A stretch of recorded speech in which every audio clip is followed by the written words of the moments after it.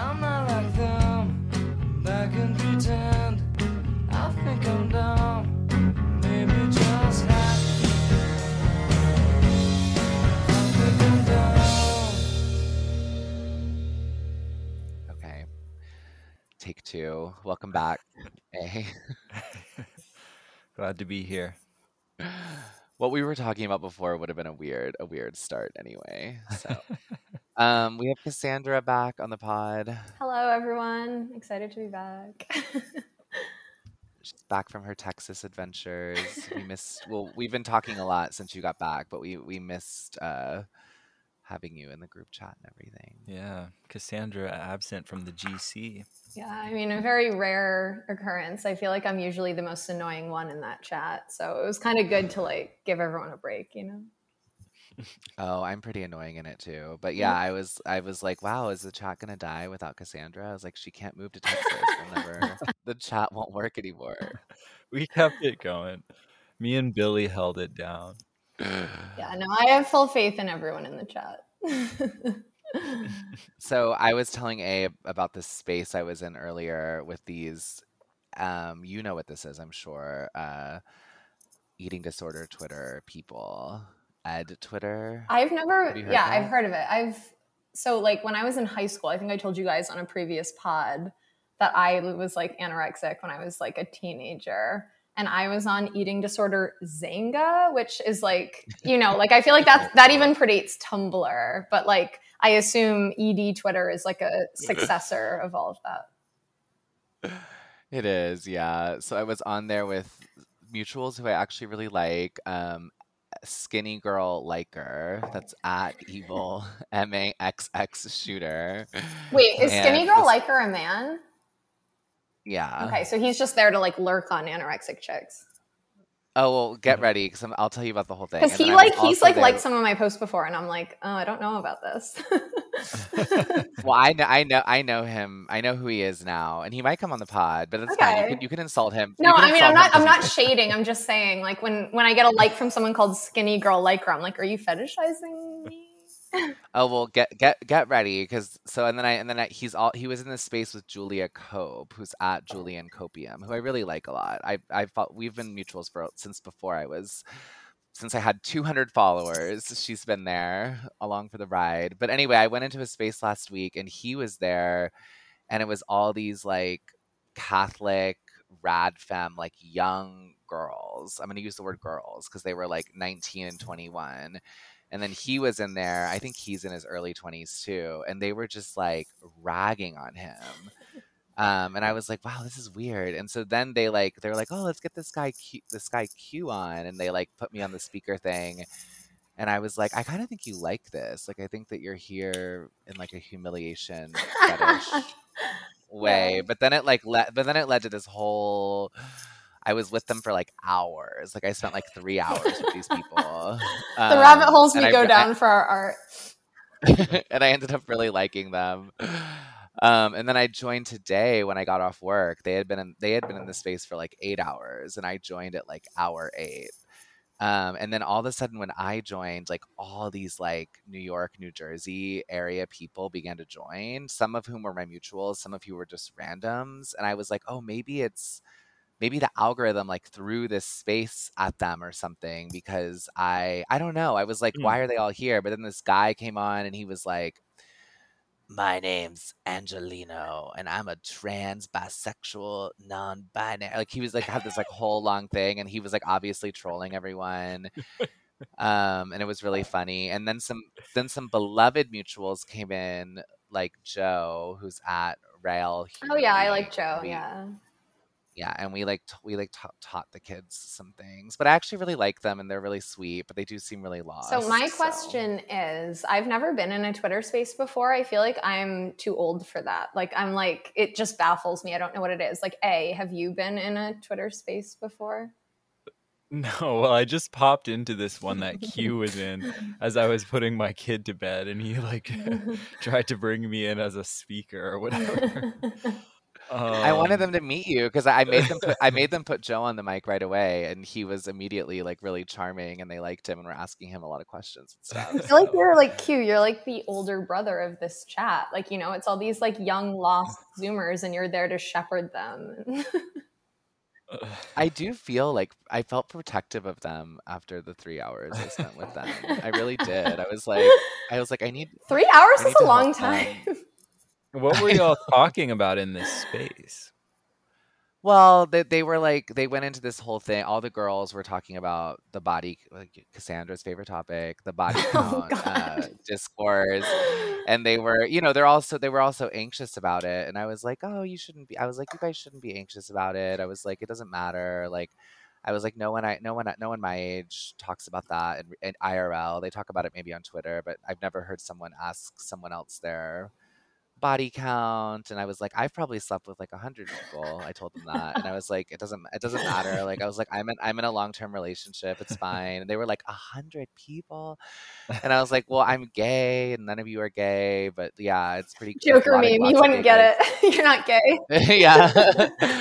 And then I was just like telling all the girls, I was like, you guys shouldn't stress so much about it. It's fine. Like if you want to have sex, it's fine. Like you guys are young, you're drinking, you're partying, it's gonna happen. It's gonna be part of your I was trying to give them like calming Well, I feel statements. like it's Um sad, like that people that age are so worried about this because it's been so astroturfed into like the Twitter discourse. And that's not me saying that like having drunken casual sex in college is like a good thing because like ultimately that's not like good for most people.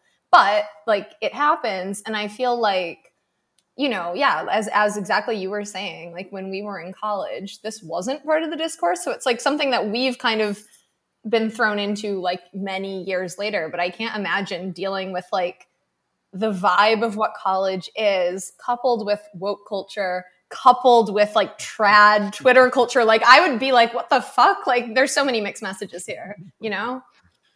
Yeah, they do seem like they have no idea what's going on. But I reassured them. I was like, every woman that I'm friends with has like a body count like of like at least 15. I was like, they're all fine, guys. Like they all are okay. They're not like in some sad whore colony, Right. like you know, like Oh my God. like not allowed. I got in a fight on Twitter like last year. I might have mentioned this to you guys before, so like sorry if I'm repeating myself, but no, I like got in a fight with these guys who like one was like some trad Twitter guy or whatever, and he posted a video which was like a TikTok or whatever, and it was of these college students who were talking about like their sex count, but in like a positive way, and it was like gross. Like don't get me wrong, like I wasn't like, oh, this is good, but it was like a TikTok of these like freshmen in college or whatever who had like a whiteboard in their dorm, and every time they would like have sex with a guy, they would like add a check to like the whiteboard, and like it like Oh, I saw that. I yeah, saw it was that. like they're like, oh, we're being slutty, like whatever, and it's like, okay, I'm not like condoning that, I'm not saying that that's like spiritually a good thing or whatever, but it's also like this shit happens, and there's so many intersections of like like cultural messages that are going on that lead people to like doing stuff like that, right? And it doesn't mean that they're irredeemable forever just because they did that when they were 18. And these guys were like, these girls are like, like they will never be able to pair bond for the rest of their lives. They'll never have a healthy relationship, like da da da da, whatever.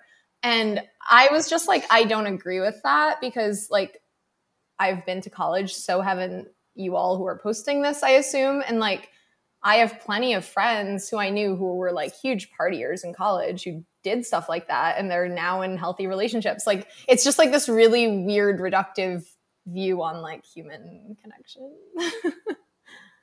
Yeah, I was just reassuring all of them. I was like, guys, no sexual mistakes you make pretty much before the age of 25 are gonna like matter or anyone's gonna care in any meaningful way. And I was like, the person you fall in love with is not gonna be like reject you for that if they're a cool, chill person, which is who you hope you end up with, Right. you Like, oh, know? sorry, your body count was like actually one higher than what I expected. And so like it's over. Like, Yeah. Anyway, it was just interesting to hear all of them. And then I learned the term wignat because skinny girl liker is a wignat, I guess. Have you guys heard does this that mean term? white nationalist? I think so. I was sort of like trying to like probe what that was about. I looked it up, and all I got was the Wikipedia page for Australian far right politics. But Is he I asked him Australian today. or American? Yeah, he's Australian. Yeah, Oh, okay, he's a Huh. good-looking kid. I don't know. It sounds like he's in some fucked up shit though. Like I was like asking him, I was like, he was talking to the girls about these. Like he's like, yeah, there's these girls that like you sleep with, and they like won't even kiss you or like look at you, but they want you to fuck them. And I was like, you need to not sleep with people like that. I was like, it was like 6 a.m. and I was like, guys, like, I need to halt all of this. Like, this these do not sound like good experiences. Like on the one hand, I was telling the girls not to worry about being sluts, and then I was telling him like that sounds toxic. You need to not. That's not a sexual experience you should have. Like I was like, I don't know. Anyway, whatever. That was my first experience with the Twitter space ever. So Well, it sounds Urban like Dictionary says it stands for Wigger nationalist. FYI. I mean, okay, fine. I can vibe with that. But yeah, Q, it sounds like you're doing the Lord's work. You're shepherding the children. Keep it up. Well, and so I felt okay about it because Julia Cope is not white. So and I've been her mutual for a long time. Because for a second I was like, oh shit, am I in like a total Nazi space? But then I was like, she's here, so you know. Many, And now many you can't such even. cases. Well, I did want to tell them about Basil. I wanted to be like, you guys, because her and the guy had a really flirty thing going on, and I was like, oh no. I was like, you guys have a race play thing happening You need to take right the now. basil pill. wow, that's a lot for the Tradcast to handle. But so how do these 19-year-old Tradcasts, like, where are they coming from? Like, how do they get to this place? I mean, I think it's all, to be honest, I think it's like kind of, I'm just going to say it because I think it's true. I think it's like all downstream of like Dasha, basically. I Mm. think it's just her Twitter. Like, I think she had that like, like she like spurged out to Catholicism like 2 years ago, and it like spawned this like wave upon Twitter. I mean, she kind of joined something that was already happening in New York City, but like, I think that she's the reason that these rando like pretty like 19-year-old girls are doing it. I can't think of. I mean, they're anorexic and they're Catholic. I mean, who else could have caused it? Yeah, I mean, I would still say though that even if that being the case, like, you can trace it to her as the influencer. There has to be some reason of like why it's kind of resonates with people, you know. Yeah, I mean, I think it's probably I'm like sure you have some ideas, Cassandra. yeah. I don't know. I think it's probably a rejection of like woke culture being so pervasive in those age groups in high schools and college campuses nowadays, which didn't exist when we were in high school. Like when we were in high school and college, it was kind of like raunch culture, like American Pie, Girls Gone Wild, like whatever. Yeah. Like we were kind of in this weird liminal space, I think, that was between all of that and like what would ultimately become like liberal woke culture. And so we kind of straddled like both of it at the same time. But now, like kids nowadays are just like totally indoctrinated. And so I think that there's like this reactionary impulse that it's like, if you don't agree with all of that, then you kind of have to go to like the complete opposite of it, which I don't think is like healthy necessarily, even speaking as someone who's like tangentially on that side of Twitter. But like, I don't know. I can totally see kids kind of like rejecting that as almost like the new counterculture. It is For the new sure. counterculture. Absolutely. That's all it is. I mean, it's just the mainstream. The left wing culture became mainstream. It went from like being the counterculture to becoming mainstream, and so now the counterculture is these people, and that's all it is. The pendulum will swing again, I'm sure, in some other way. But that's where it is now. They think, to them this is rebelling. To them, flirting with these right wing ideas is rebelling. Mhm. But I don't find. I mean, the thing is like, you know, Joe was talking about this in the space because, you know, we're like older, all of like, I think Joe's our age and we're all in our 30s. And he was like saying, we should maybe have him on. He was actually very similar to us, and you, Cassandra, in the sense that he was like he was a lib, and then like he kind of had this like awakening around trans stuff and around COVID, kind of the very similar story, whatever. But he was talking about how he's like, the right wing is the only place where there's like interesting stuff happening, because like the left wing has just like solidified into like, these are the rules, this is the thing, this is the culture. So he's like, it's really boring. So he's like, it's just more fun to like flirt with the like right wing stuff. But he's like, I don't think that my politics have really fundamentally changed. He's like, I still feel like I want like some type of socialism or something, you know. He's like, but he also said, he's like, I don't think like, you know, the people who are like histrionic, like we're approaching 1933.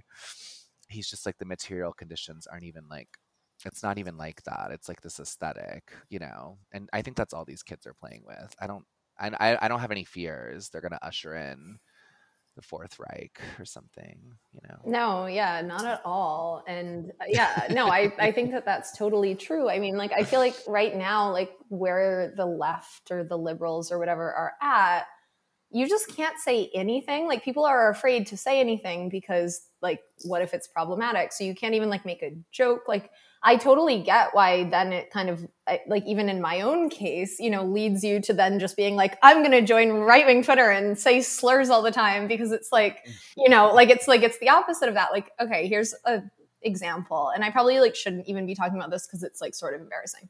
But so I got my hair cut today, as I was telling you guys earlier. It doesn't actually look that bad right now, like on camera. I was gonna tell you it looks fine. It looks fine. I feel like if I shower and I like style it nice. myself, it might be fine. I don't know. Anyway, it's a whole thing. But when I went there, I needed to borrow a tampon because I forgot one. So I'm like, whatever, talking about women shit on here now, but whatever. And so I was like, oh shit, like I don't have a tampon. But then I was like, oh, everyone here is like a woman. So like someone's got to have one, you know, like everyone in the hair salon who worked there and was like a customer there was a woman. And so I was like, we're all girls here, right? And then I was like, shit, I probably can't even say that. Like, you can't even say like some innocuous comment like that, because probably like half the women there, like half of the women working there had like blue hair and like pronouns in bio. And I'm like, oh shit, am I assuming their gender? Like, yeah. Anyway, that's what the space is about. I don't really recommend it. I woke up really early because I went on that trip, and then I like slept like for 16 hours, and when I woke up it was like 5:30 a.m. and I saw it and I was like, oh, I'm gonna do this. So I did it from like 5:30 to 8:30. Doing the Lord's work. I think that we could do a space with like our group chat at some point, which would be fun, maybe if we timed it right. I think we'd get a lot of down. That would be hilarious. I'd be down. I think it would be fun. I just have never done a space before, so I don't even know like what it entails. I don't know what it is. It's like a podcast, but it's ephemeral. It's not recorded. You can record them, but I think we would just not record them. Would be the ephemeral is my favorite word. I know that's a basic bitch thing to say, but I'm saying it. Yeah, it's like a podcast, but ephemeral. It goes away. It's like, or I mean, I'm sure it doesn't go away. I'm sure it goes into like some NSA like database, but it goes away for us. That's all that matters. Yeah. How are you doing, A? I'm good. I mean, I'm fine, you know. A little exhausted. My car's not working. But yeah, I heard you said you had to be at the tow truck. I was like, what's that about? Reading what is it called? Secret Societies and Psychological Warfare while waiting for the tow truck. What happened? Did you crash? Oh, nothing. No. The car just wouldn't start. Oh. Where were you? You were. You don't have to dox yourself. Yeah. I was just like, I'm like, where were you, alone with no babies or anything? But you don't have to say if you don't want to. Yeah, well, it was actually sort of a rescue mission for the babies who were out, but it's a whole deal. Yeah, Well, I will say, I do like. I've definitely like tweeted about this before, like in a meme-ified way, like it's never serious, but I love reading problematic books in public and then just being like, you know, like reading this, like whatever it is, super problematic thing in public and nodding my head vigorously so everyone knows I agree. And it's like, okay, obviously like I'm not doing that. And like no one's looking at what book I'm reading anyway. But I will say, whenever you do read a book like that in public, I just find it entertaining. Your weather looks beautiful, Cassandra, behind you. Oh. I'm like jealous of your like window situation you have Oh going yeah, on. I do have really nice windows in this apartment. That's like one thing that like when I took the apartment, I was so excited by because they're fucking massive. Because this building, I won't say what the building used to be because then maybe I'm doxing my location too much. But the building used to be like a really cool building, like way back in the day. And then they converted it into condos. And so we have these like huge fucking windows and like kind of like warehousey windows, I guess. That is one thing that I will significantly miss when I move out of this apartment. Like I'm kind of over Florida at this point, but I mean I like Florida. It's nice, but I'm ready to move on, but I'll miss the windows. It just looks pretty outside. Yeah, it's nice. I'm sure you can find windows in Texas. We'll see. And everything is bigger in Texas. That's what they say. The big, beautiful Texas sunsets. That's a stereotype. I wouldn't know, but I'll take your word for it. Should we do we have a docket? We don't really have a docket. We had some vague ideas. Talking about spaces and places. Psychogeography. Okay. I have one to throw at you guys that you probably haven't even seen yet. If you want, just initial reactions. It's not weird, I promise. What do you guys think about Matt Gaetz and AOC introducing that bill that the members of Congress can't trade or own stocks? No chance of that passing, but I support it. What's up with their bipartisan Matt Gaetz and AOC? What's up with that? That seems weird, right? Wasn't there? They're both like the fake social media like politicians, you know, they're just like teaming up. But yeah, I thought he was problematic for some reason. No, he is. Like I'm pretty sure like he was like people were saying he was like a pedophile or something. I don't know. I don't. Yeah. He slept with a 17-year-old. I mean, I'm not saying that doesn't make him. I'm not defending him, but that's what he did. Yeah. He did. No, I'm like I don't even know. Like I've been so out of the loop, so I didn't even know that bill existed. But from what I recall, wasn't there like a couple months ago there was like something going on in the government or whatever where like AOC and him were like flirting on camera, like maybe they're dating. Well, people love to say that about. I thought she has that like beta ginger boyfriend. No, I know, but there was like this one clip of like I can't remember what it was, some government thing. Like honestly, I've been kind of logged off from like politics for a little bit, but there was like some clip and it was like him sitting there and then AOC was like right in front of him. And like they were standing really close together and everyone was like, oh, what's going on here? Like flipping her hair or something. I don't know. Yeah, I mean, I just everyone's like tweeting about it, and I'm like, I don't know. Do you guys want to? I was so busy today with like my actual job, which I always resent. Like I'm always like, oh my God, I can't believe I actually have to like do the job that I'm getting paid for instead of like sitting on Twitter. So I've like if there's any like news discourse like that happened today, I missed it. I'm happy to like chime in with my ignorant thoughts, but I missed it. I was just curious I didn't realize that was. I guess A is right. It just, I was online. I didn't see publicity anything stunt. about this, but It just happened. So like maybe it Okay. is like a total publicity stunt, or it's like distracting from something like horrific that's going to happen in the next Oh hour. my God, don't say that. I can't deal with it. I mean, I don't know anything about it other than that if it's really like a ban on stock trading for congressmen, then it definitely won't pass.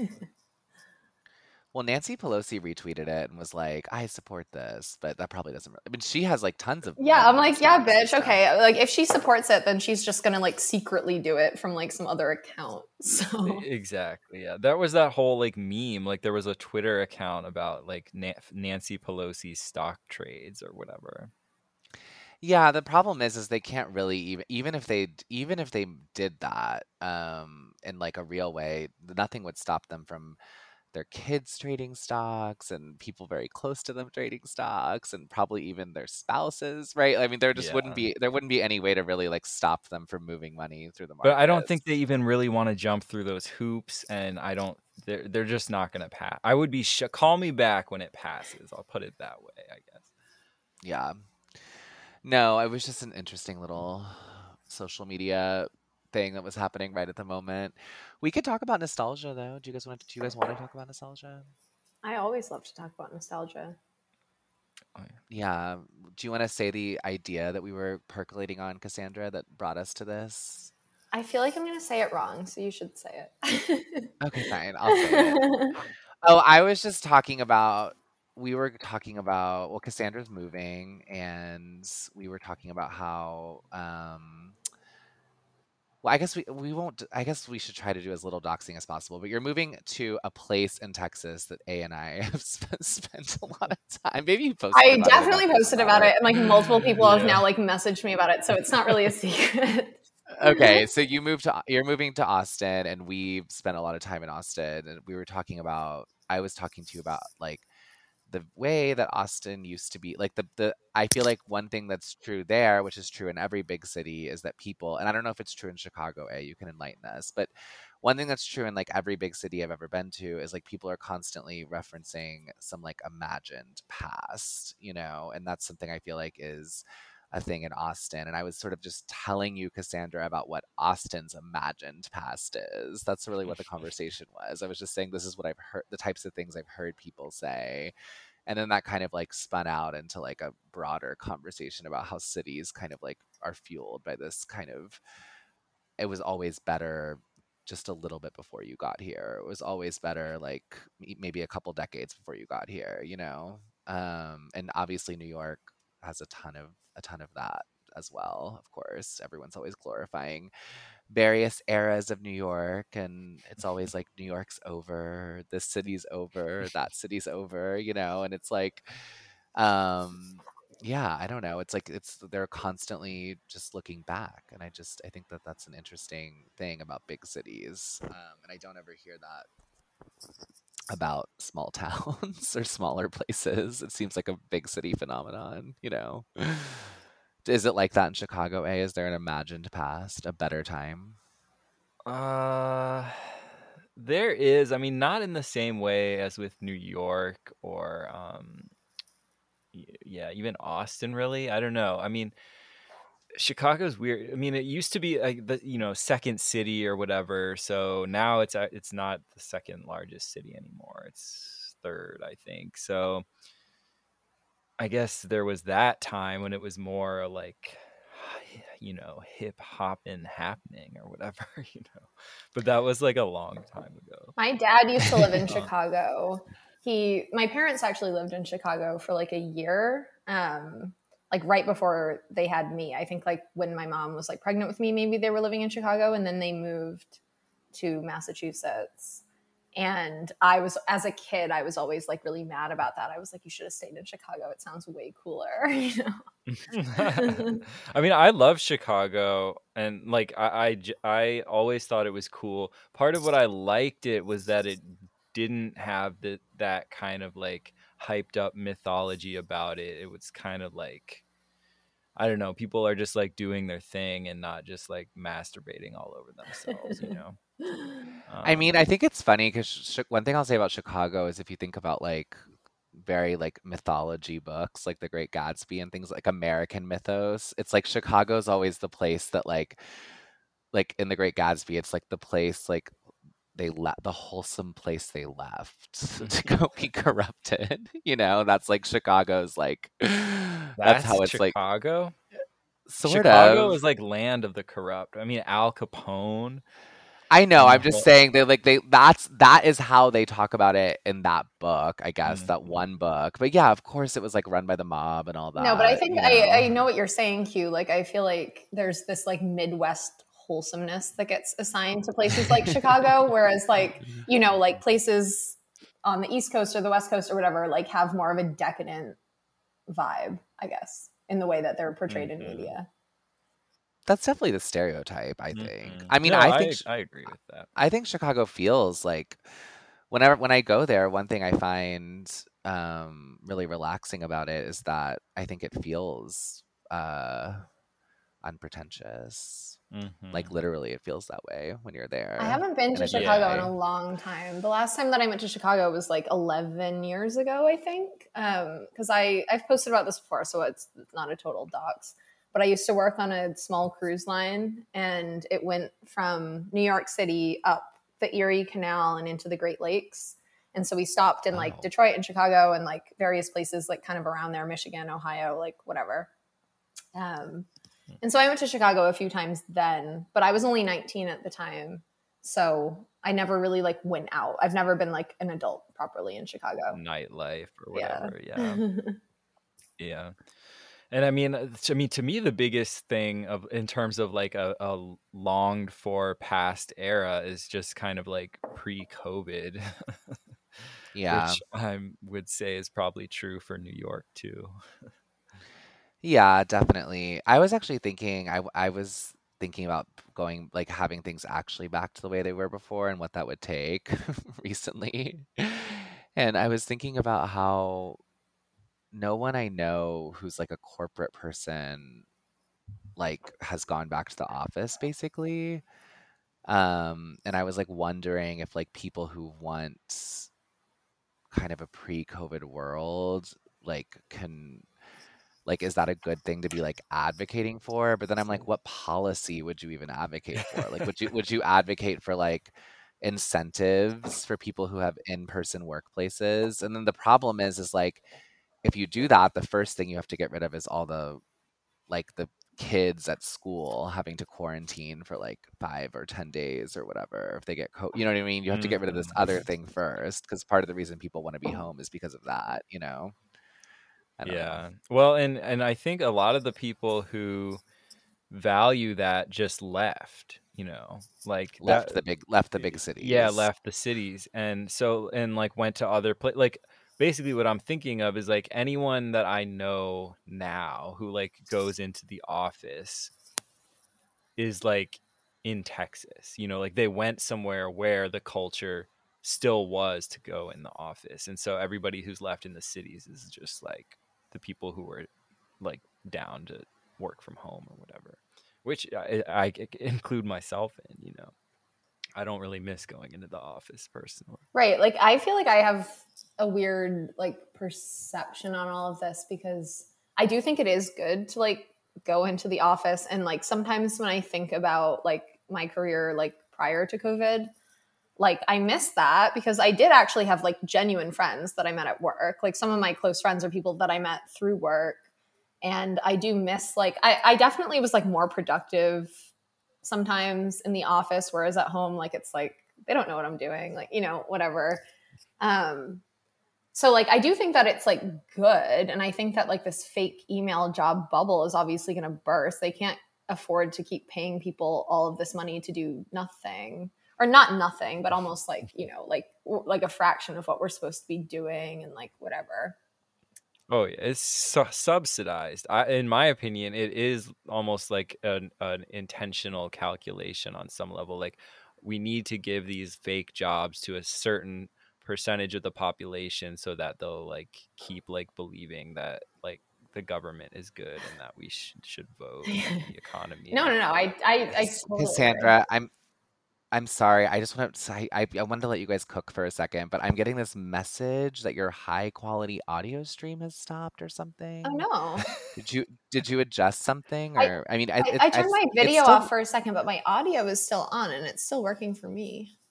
okay, all right. I think It's fine. it's capturing it. Yeah, I keep getting it keeps popping up. I'll just keep closing Okay, it out. I'm sorry. But yeah, No, don't worry about it. I just wanted to make sure that like nothing had I don't know. Your low quality audio is showing, Cassandra.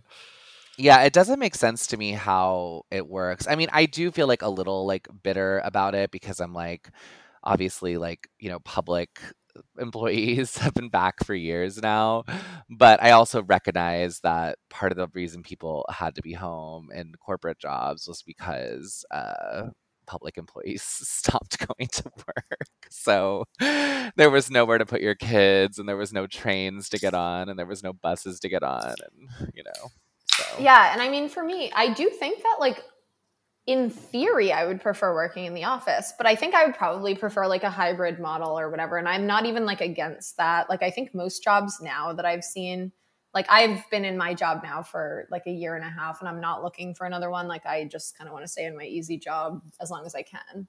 But like most of my friends who are looking for jobs these days, most of them say that they're hybrid. So you do kind of have to be in the area. Like not all of them are 100% remote the way that they were in like the height of COVID or even like a year after.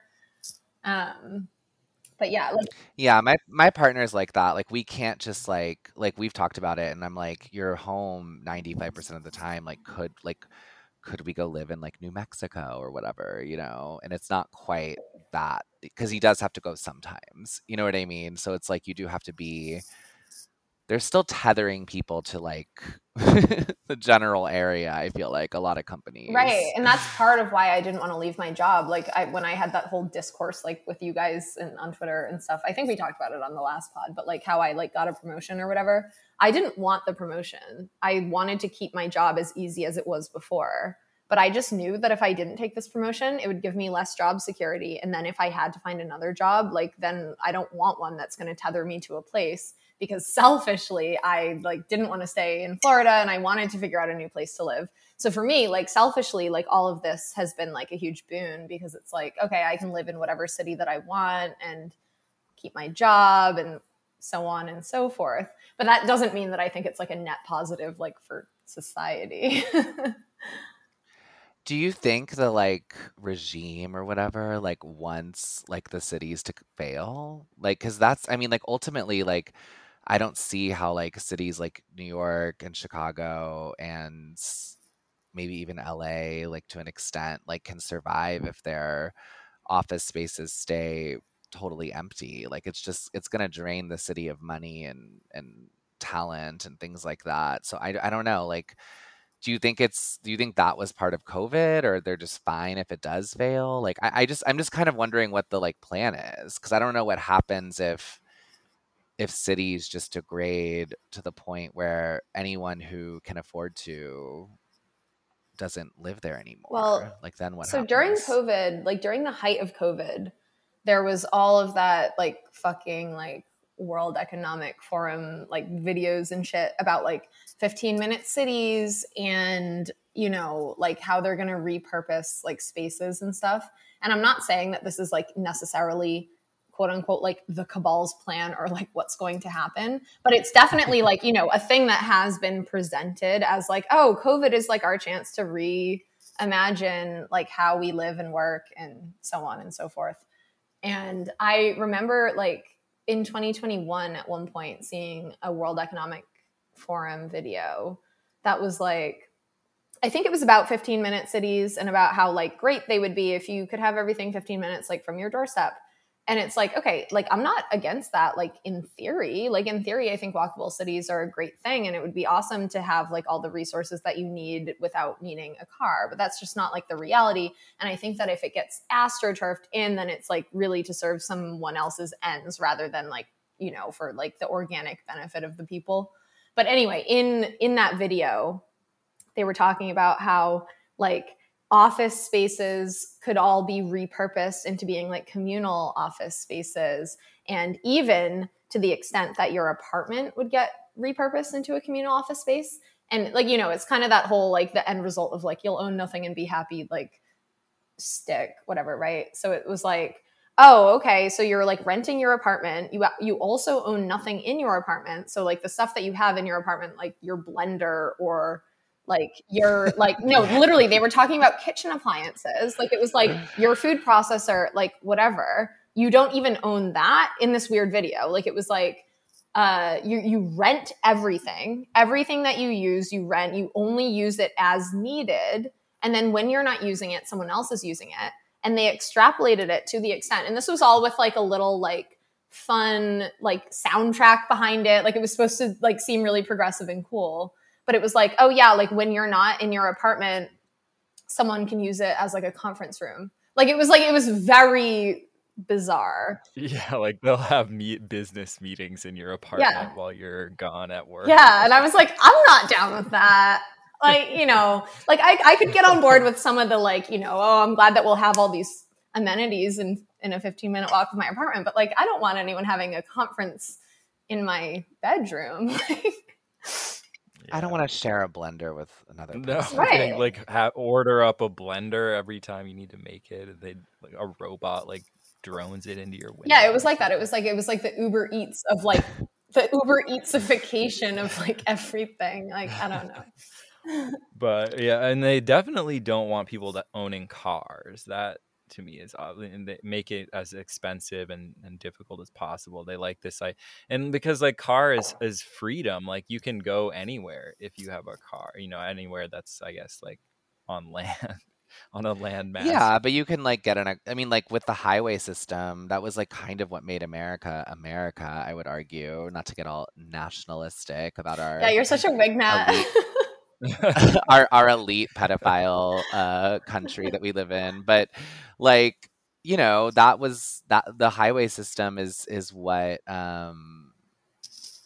yeah, it's what made America America. Like I loved that. I loved when I lived in the South in Texas, that I could get on 35 and I was like, God, this road goes all the way to Canada. You know, I never got farther than Oklahoma, but like I could have, you know, No. like I could have just kept driving until I No, hit I'm so glad that you said that, Canada. because I think that ties in so much to what you were saying before about like nostalgia, because I feel like for me, like I grew up in Massachusetts, like I grew up in like a coastal community, like whatever, fucking whatever. But I feel like there is this weird like romanticism that still endures, and like I still feel it about America. That's like, yeah, and it's so tied into the highway system. The fact that you can literally take highways all the way from the East Coast to the West Coast and like north to south and whatever. And like Yeah. there's something really like beautiful and nostalgic and romantic about that. And yeah, like as a kid, I constantly like dreamed of going on like the Great American Road Trip, you know? And so it's like, if that's something that they don't want us to have, but that's something that's so quintessentially Americana, you know? Like that is like a part of our national identity. Yeah, it's very novelistic, and that's like the great American novel is always involves some sort of travel across a highway, at least the ones that they like, the ones that they try to posit. What were you gonna say? I was gonna say, on the other hand, you have Pool House's theory about like the occult origins of Route 66 or whatever. Well, I was actually gonna throw some occult. I was gonna sprinkle some occult stuff into this because I just finished Program to Kill, which offhandedly told me to read, and I actually read cover to cover. What did you think of it? Are you familiar with it, Cassandra, at all? I've heard of it. Actually, when I was in Austin, one of my other Twitter mutuals recommended that I read it. So it's on my reading list, but I have not read it, but I like vaguely know what it's about. So please red pill me.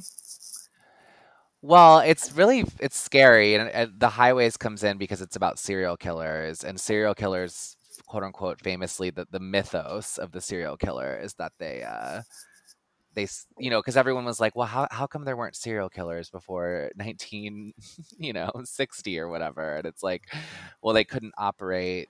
You couldn't just get as far as you would need to get until there was the highway system, right? So that's like kind of like what the like government, like that's like what the FBI's like theory is of like why there's all these serial killers, right? But really, this book makes the claim that basically the US in Vietnam, through this thing called Project Phoenix, like trained essentially all these serial killers, and that's what they were supposed to be doing in Vietnam, and they did do that. Project Phoenix is real. Like they did go into these villages, they did abduct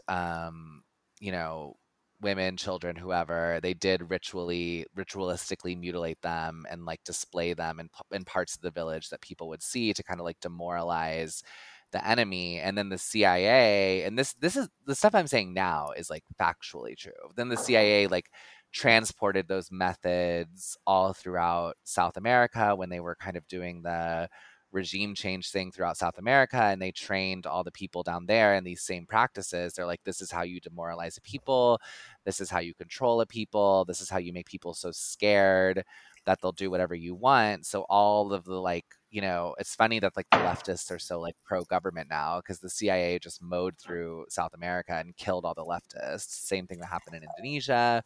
Anyway, the point is that like the book basically posits they're doing it here too. And that like the mass killing serial killer phenomenon was just imported into the US for the exact same reasons it was used in Vietnam and all through South America and all through all these other places. And that the government is like manufacturing serial killers essentially in all these different ways, and the goal is just to create like a kind of like palpable uh, tension and fear throughout the country at like all times. And that like most serial killers, if you like look at like the actual evidence, like there's very little evidence that they committed the amount of crimes that it says they committed. And usually like anyway, the book posits, again, I'm going to keep saying the book posits that they're often just patsies for kind of this like, you know, interlocking system of government agencies that are trying to just like freak people the fuck out. How do you think and then that it made me that ties in? Not to interject, but just curious. No, go ahead. That's the thesis. That's the basic thesis. How do you think that ties into like the liberal fascination with like true crime? Yeah, that's interesting. Well, that's exactly. I mean, they said that like that's the component. That's the very Americanized component of it. Is that they make these people. Well, they kill them usually, but then they execute them. But then they make them heroes and celebrities, right? And they kind of like filter it throughout the media, and that's another way of like kind of programming and conditioning more people to think it's like an interesting thing to do or whatever, or to get people involved. And almost every serial killer, like the really famous ones, have military connections, were in the military, spent time in the military. Almost all of them spent time in military psychiatric hospitals. That's it's just really yeah. so it's really shady. It's like why are like almost all these serial killers, these men, like why were they all in these like military psych hospitals? That's super weird. And then there was like this other component where it's like, you know, the government is involved in like ritualistic killing for their own like it basically posits that some people in the government like do believe that like ritualistically killing will give them power or something. And that's the part that I was like, that's really scary if that's true. But I'm like, that's the more difficult part to prove, right? I totally believe the government would like terrify the population to control them. I mean, that's proven. They did they openly Yeah. did that during COVID. They said that they wanted to do that. So yeah, no, that's 100% true. But yeah, no, I believe in the rest of it too, though. Yeah, the rest of it, I'm like, I believe it, but like, you know, there's less. It's more difficult to prove that they like actually want to, you know, like participate. The thing is, the thing that the book leaves open is that I'm sure it's possible that there are people who believe that, and there are people in the government who do that. Not everyone in the government has to believe that for that to be happening. You know? Yeah, absolutely. Like, why wouldn't Hillary Clinton throw in a ritual murder here and there? You know? I mean, she's definitely got her own body count discourse kind of going on there. The only body count that's that what the book's matters. about. It's interesting. I don't know. It was an interesting thought experiment to think about it. I did think I was schizo posting a lot about how the Met Gala happened on what was it? Oh, this he talked about this a lot in the book. Walpurgis Night. Do you guys know about that? I don't. No. It's one of the biggest holidays in the occult calendar. Interesting. And I'm gonna send it to you. Because those photos that you showed from the Met Gala were... Yeah, I'm gonna send them to you, Cassandra. Go look at these. These were like... Anyway, so it happened on like one of the biggest nights of the occult calendar, and then the New York Times published this like photo diary of the night, and it looks crazy. Like not in like a like I don't even understand why they lit them like Yeah, that. no, this is disturbing. Well, it looks it like was a like horror movie. Well, it's like that weird Biden speech where they had the crazy like red lights behind him and shit. Like, why? You know? I don't know. It was just anyway. So Walpurgis Night is like one of the like main occult nights, like in the calendar of like satanic people who actually believe in Satanism, and the Met Gala was on that night. So I don't know. It's just something weird. And then Dark Brandon just happened too. That was weird. Oh yeah. I mean, I feel like that Dark Brandon thing like fits into exactly what A was saying. Like, I feel like when they did that whole weird Biden speech that was like lit up with all that red, they were leaning into that like Dark Brandon aesthetic. Uh-huh. So, But what do you think the goal of that was? Like, do you think that like do you think that like his people think that was like, I don't know. That was so weird to me because I was like, does he think what is the signal there? What do you imagine the signal Well, is there? to me, it was kind of like, I mean, I'm still kind of mystified by it, to be honest. But my thought would be that, like, on the one hand, they're yeah, like kind of like trying to antagonize all the people like us who are like, oh, this shit is weird, like they're like satanic pedophiles or whatever. And then on the other hand, it just kind of like, for the libs or whatever, the actual like people who are watching that shit for real, it's just like, because he was talking about like MAGA being the end of democracy or whatever. It was right before the midterms, and so it was like just kind of like doom and gloom, like we're in like a dark time and like you need to like go vote to make it better. yeah, and I think like in addition to that, like it's like plugging into this like meme culture of it all, where it's like I think they know that like the kind of like leftist meme cult on Twitter will like plug into that and think it's funny. So it's like, I don't know. I just feel like, you know, whoever's on his team who's terminally online, like they know that like this is going to get eyeballs on it, whether it's people from the right saying that it's satanic or people from the left like thinking it's funny. And yeah, I don't know. Do leftists even know what Dark Brandon is? Well, now? like terminally online guess- leftists do. Yeah, I Yeah. feel like they kind of started it or almost, Yeah. right? Like they kind of made it like, it's like they're kind of trying to troll like the right wing. Yeah. It was like Dark MAGA was like the first thing. And it was like, you know, all these Mm-hmm. kind of like right wing accounts and Trump memes or whatever that had like the laser eyes. And then Dark Brandon was like a successor to that, but it was kind of created by the left.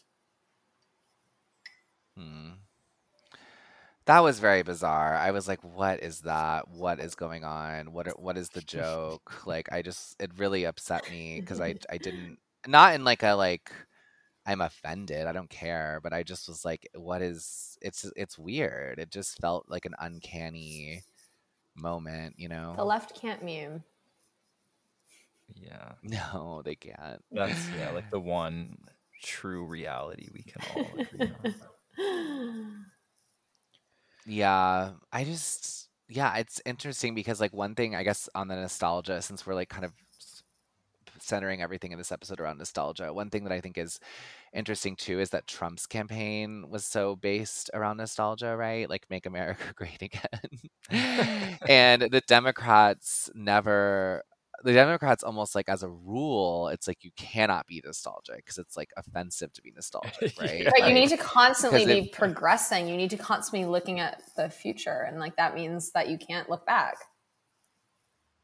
Yeah, like I remember saying to a lib friend, I was like, I don't, I don't know. It seems like things were simpler in X, Y, and Z time. And she was like, oh, when black people had no rights, and I'm like, oh, I guess you're right. It was simpler for white people. But I do agree with, I don't know who said it in the group chat, but like that probably outside of the South, where obviously there was like an apartheid state going on, but probably outside of the South, race relations were likely better in a lot of places. Well, I mean, in the even 70s just and like 80s. black people were in some sense just objectively like materially better off, Yeah. I think poor white people too, probably. But Yeah, I mean, obviously, like now, if they're like actively stoking race tensions, like intentionally, which they're obviously doing, like that's like the government is intentionally stoking race tensions. The mainstream media is doing the same. So of course that's going to like cause a wedge between social groups that didn't necessarily exist as much before. Like that's not to say that like, oh, there wasn't segregation before, there wasn't this and that. But yeah, like I feel like things were more organic before, I guess, in terms of like relations between social groups. And now it's like very astroturfed.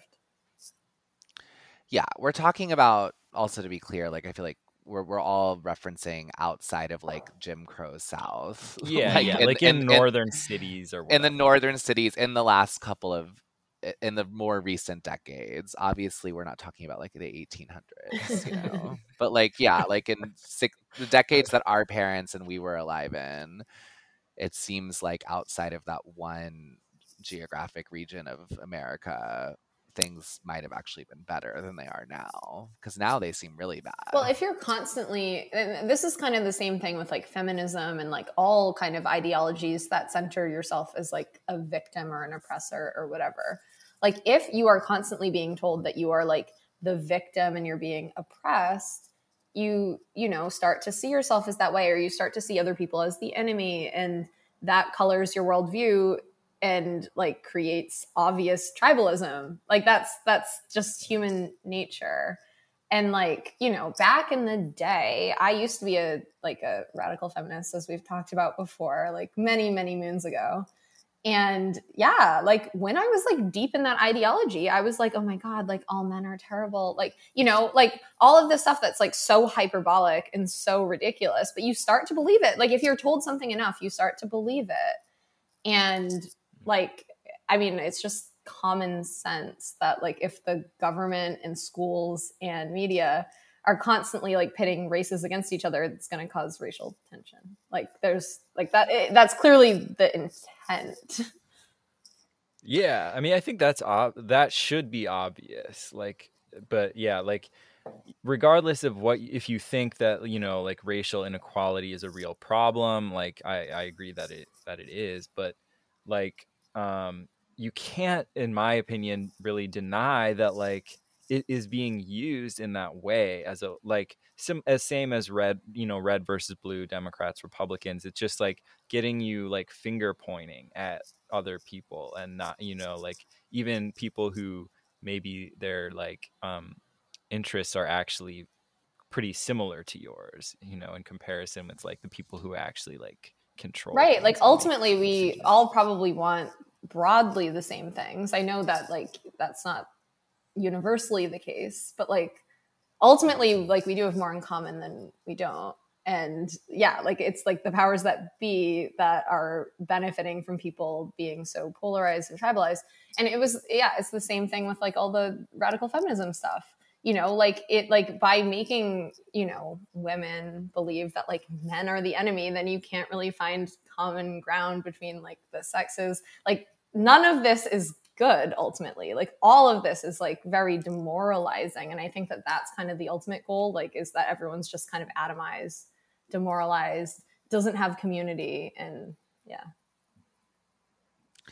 Yeah, I don't know. Yeah, I agree. Um, I used to be a really nostalgic person. I feel like it's faded with age, which is funny. It seems like it should be more potent with age, but no, I agree Well, with you. 'cause I feel Same, same. When I was younger, I was way more nostalgic, almost for like a life that I didn't have, if that makes sense. Like I was like a yeah, nostalgic for like a totally. life that I didn't live, but I wish that I did, or you know. Yeah, and now that I'm like old enough, I'm like I'm not actually nostalgic for my younger self, because my younger self was like less knowledgeable and less like, you know, like understood things a lot less. So I don't actually have any real nostalgia for I don't have nostalgia for I my feel like younger self because my younger self was fucking retarded. But I feel like I have nostalgia for like yeah. other things that maybe my younger self like wanted, you know? No, I 100% relate to what you're saying. I'm not disagreeing with you at all. Like I definitely feel like all my nostalgia was more pining for something that I actually never had, and it felt something like nostalgia, but you know, it wasn't ever real, which is kind of what I think the city things is. Like I was talking, to bringing it full circle. I'm really good at that. I was like talking with someone on Twitter who was like saying like, "Oh, New York City is like just like trust fund is just for trust fund kids and bankers." And I was like, bro, like, did you ever think it or like now. He used the term now. And I was like, did you ever think it wasn't?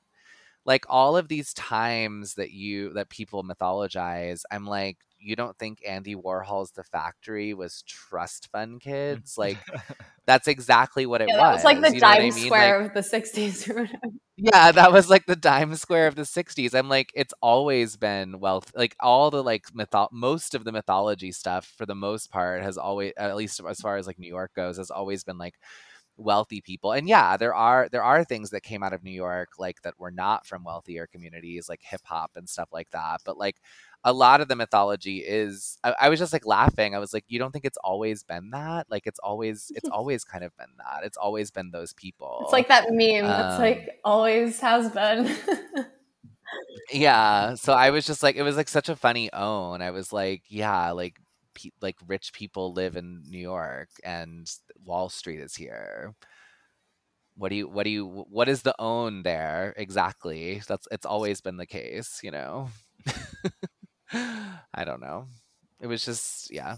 Yeah, I mean, I lived in London for a long time in my 20s. Like, I moved there when I was 20, and I moved back when I was 29. And, like, so I spent a lot of time there. Like, there was a couple years in between that I, like, was back in the US for a bit. But I, like, so romanticized, like, this idea of the UK, not necessarily in, like, an Anglophile weird way. Maybe a little bit. I don't know. Like, maybe as a teenager. But like when I was there, it wasn't that. It was more like I grew up there. I kind of like came into my own there as an adult. Like that's like where I learned how to become an adult. And then I felt really like I've almost like bereft and nostalgic for something that I had never had because all my friends had grown up there and I hadn't. And like, I don't know. So I really romanticized that. And I think London is a very similar city to New York in that regard. Like a Yeah. major metropolitan city that has so much mythology around it and so much culture and like so much stuff that's been written about it. And yeah, I mythologized it for a very, very, very long time. Like it's only like in recent years that I feel like I kind of like became more like normal and adult about the way that I saw my time in the UK. I don't really know where I'm going with this. I'm just saying that I experienced that. Yeah. No, it's yeah, there's not much to say about it. It's just it's a thing. I have nostalgia for the pre-indoor smoking ban era. Well, hey, you need to come to Florida because we have plenty of dive bars here. There's a law in Florida that it's like, I'm pretty sure it's like if your bar doesn't serve food, you legally can allow smoking. And so there's plenty of bars in my city that you can smoke in. So Do you feel the need to manufacture like experiences that will engender nostalgia for your children? Yeah, well, I was just thinking about how, well, like when y'all were talking about how you'd experience nostalgia kind of less than you used to, that I definitely agree with that. But I was thinking about like why, and I feel like I don't fully like know, but like what I was thinking about is like there's I feel more of just an obligation to kind of focus on the future and like or like just like yeah trying to like almost like you said like I don't know, not necessarily experience nostalgia for my kids, but just like to manifest like a world that and thinking putting more energy into that than like just looking backwards and being like, oh, I missed that, you know. Yeah. Do you feel like you're gonna be like, oh, they grow up so fast, like in 5 years? So do you think you're gonna be kind of excited I that mean, they're older? literally everyone says that like that all the like older like parents, like literally they all without exception say that to me. So I assume I will feel that at some point, but once I start getting some sleep again and stuff. You'll miss the dog days, the dog days of I mean, they dadhood. are insanely adorable at this age, so that is like the payoff, but yeah. my dad and I are super, super close. Like he's like one of my best friends. He lives in my city right now and like we hang out all the time. And he always says that like as much as he loved being a dad you know, when we were, because I'm one of 4 girls, so like when we were kids and we were all growing up, obviously it was like cute and stuff, and like it's not that he didn't like that, but he does say that he like prefers it now because now me and him are actually like friends. We can have like a real relationship, you know, like, and not to say that it's not a real relationship with your kid, but like, I don't know, just like being able to like talk as like adults or whatever, like he personally prefers that. And I'm like, oh, that's like nice. Cause like, I know that he like enjoyed his time being a dad. He was a great dad, but it's like, it's awesome to be able to have that enduring relationship. So you have stuff to look forward to is all I'm saying. Yeah. I anecdotally feel like I've heard a lot of men. I don't think this is true because I know A is a very active dad, but I've heard a lot of men say that they didn't even really feel like they um, really began to relate to their kids until they were older. You know what I mean? Like, Mhm. because you're sort of like, I think like gender roles, blah, blah, blah. You're sort of like detached from, not detached, but like you're not as attached as the woman in very early childhood, right? Because Yeah. they have this thing going on that you like can't quite experience. Like Right. I told you guys I got into Mary Harrington recently, and she was like talking about how like it took her like a year to not feel like her daughter wasn't like literally a part of her body. And I don't think that men can really ever experience that, specifically. But so anyway, No. anecdotally, I've heard men say that they felt like they bonded with their kids when they were older, and I hear more women say they miss that the closeness of, I don't know, Yeah. Well, I very very definitely young childhood. I can relate to that somewhat. Like, I mean, with my daughter who's older, like she's 2.5 now. Like, I mean, I feel do genuinely like feel very connected to her. But I can definitely feel that with like the newborn babies and like young baby. Like it doesn't. I didn't have that like instantaneous feeling of like, oh, like like I feel like mothers kind of tend to have that more in those like early days. Yeah, she said something that I was listening to when I was listening to her, Mary Harrington. I didn't know this, but I don't even know if it's true. I haven't looked it up. But she said the baby's DNA is in the mom for life. I was like, that's Interesting. I crazy. remember hearing Yeah. something interesting that was like not super related, but maybe a little bit related. That like your like the eggs or whatever that like ultimately became like the kid or whatever are like in the grandma and then like in the mom or whatever. So like basically like once you're here, like it's actually like you were actually like in your grandma like at one point. I don't know. I forget like the whole fucking like physiological thing, but I was like, that's really beautiful. I don't know. Yeah, that kind of makes I kind of see it. I can kind of understand what that's getting at. Because you're born with all your eggs, Yeah. right? You're born with all the eggs you have. And then you hit the wall. You're- Oh my And god. then That men will DNA send thing you though. empty end carding memes on Twitter and then it's over. Hit Yeah. that wall and all your eggs just fall Yeah, out. you turn 30 and it's fucking over.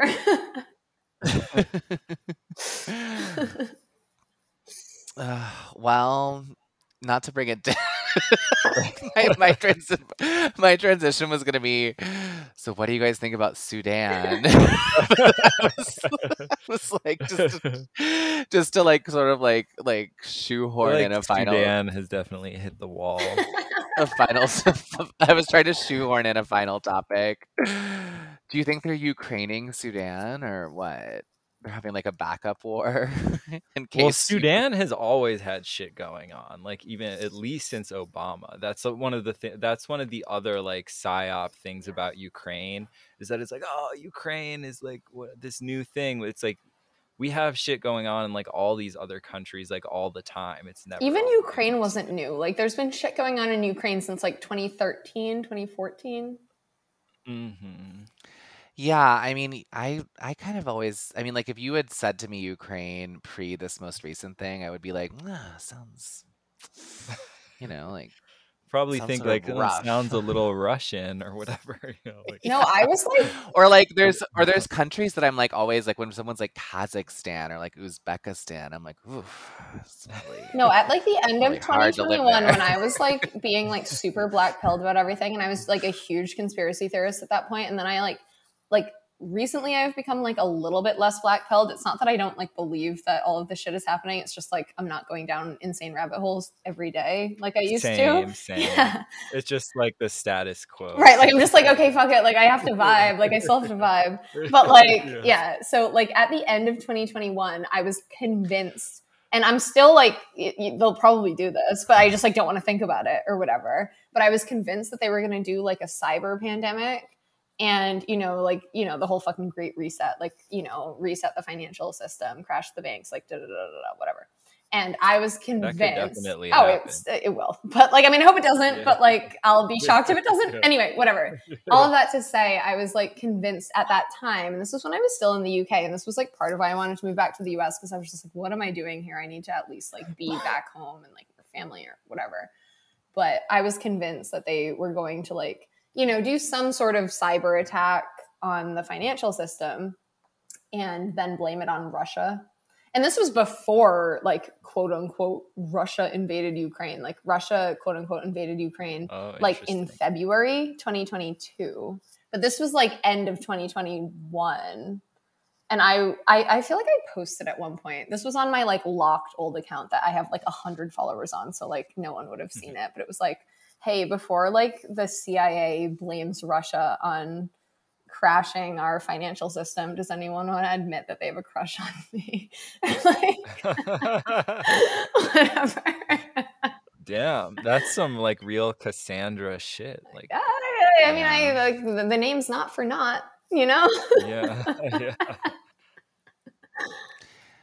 It is weird because sometimes I like I know this is bad because this is me like really playing into their hands, but I do think that like when crazy shit happens, it engenders a type of nostalgia too. Like I do feel like I think this is true. I don't know.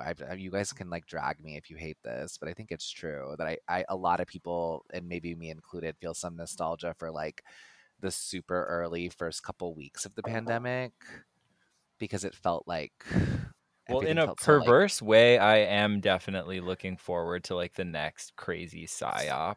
that's what I'm saying. Like, Yeah, but it like because I'm this time I'll be fucking ready for that shit. yeah, but I'm like gonna when it red was pill some motherfuckers.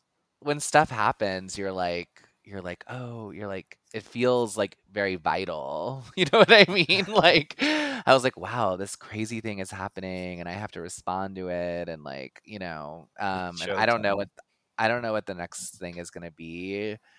I don't think I'll miss it this time. I think I'll realize it's happening. I don't know. We'll be on board this time, but like, I don't know, man. Like last time, okay, so at the beginning of COVID, I was not like fully red pilled. But by the end I was, and I was in a total, we've talked about this before, like total lib community where like everyone treated me like I was batshit insane. Like literally anytime I tried to talk to anyone, they treated me like I was like a fucking mental patient.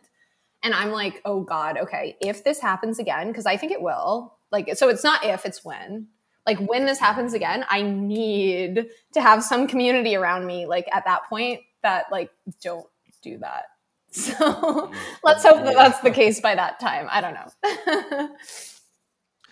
I hope they don't pandemic again though. Like I don't want another. I don't think they pandemic can, honestly. I don't think they can. I think they fucked it with the vaccines. They can if it's something like smallpox though, because that's something that's like actually bad, But I mean, that would be horrible. I think it's unlikely for several reasons, but the main one just being that like it would be unpredictable if just like a huge percentage of the population all just like died, at the same time. Whereas like it's so much easier to just control like a fake pandemic where it's just all like media driven and like and kill a bunch of people, old people who are out of the workforce anyway, so it doesn't like it's just not as insanely like destabilizing or whatever. But maybe that's just cope. No, I mean I want to believe that, and I think that has like a lot of truth to it.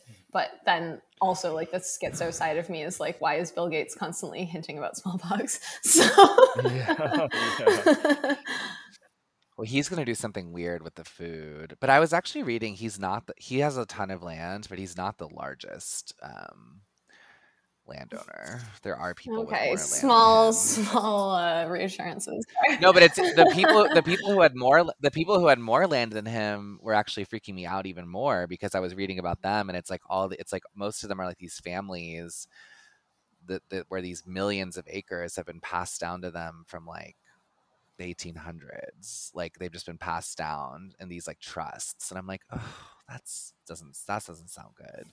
These people sound maybe even more evil than Bill Gates. I was like, they sound even worse, you know. I was like, what are they doing with And it? you never heard of them. Yeah. And I've never heard yeah. of them, so that seems even scarier. I'm like, why are they so like? Why can I find like almost nothing about them online? Oh my god, yeah. When you can find like nothing about someone online, I'm like, this is sus. Like we live in a time where we should be able to find shit about people. Yeah, because people have always said he's the largest private landowner of farmland. So I googled it, and he's like actually like 8, and then like all like 1 through 7, I like didn't even. Oh no, and like rich people, they were all names I didn't even know. like very wealthy people can do a really good job of like hiding their internet presence, because like they have like fucking like lawyers and shit. Like they have people on it to like scrub the internet of stuff that they don't want. Like common citizens can't do that. Like the rest of us have our fucking, like if you Google our names, like our whole address is going to show up on some background check website, but like they can get rid of that. We can't, you know? So. Yeah. Well, when I become a landlord, which is my newest quest, I'm gonna It's actually scrub. really smart. You should absolutely do that. I know. I've been talking about it with my partner, because I'm like the only way that I think we're ever gonna like get the lifestyle that I want, because like we're never gonna like inherit money or anything. I'm like, we need to like the other older adults I know who have that lifestyle, pretty much all are like just to have like multiple investment properties that they like rent out. I know like multiple adults in their like 50s who are kind of like living that life, and I'm like, it really worked out Passive for them. income, yeah. Yeah, they're like small time landlords. They basically are running like, actually a lot of them in Austin. They have like 5 or 6 places in Austin. They either Airbnb or rent out, and I'm like, it really worked out for them. It's really a solid retirement plan. I will say the I guess Airbnb that I stayed at in Austin was like amazing. I was like, I would live here. Like maybe you stayed at my my friend's parents. I don't know. one of their Airbnbs. Whoever it was, I gave her a great review. Great. You know, I stand the Airbnb landlord as long as their place is nice. Yeah. Do you guys want to wrap it up a little early? We got over an hour, and I have a few things I have to do. But how are you guys feeling? I'm fine with that. I'm a tie babby. Okay. In a minute, so we could do some like let's do some time. friend time. All right. All right. Well, bye, listeners. We're going to go to the secret combo now. Love you guys. That one you have to subscribe on Patreon. You have to subscribe on OnlyFans for that one, actually.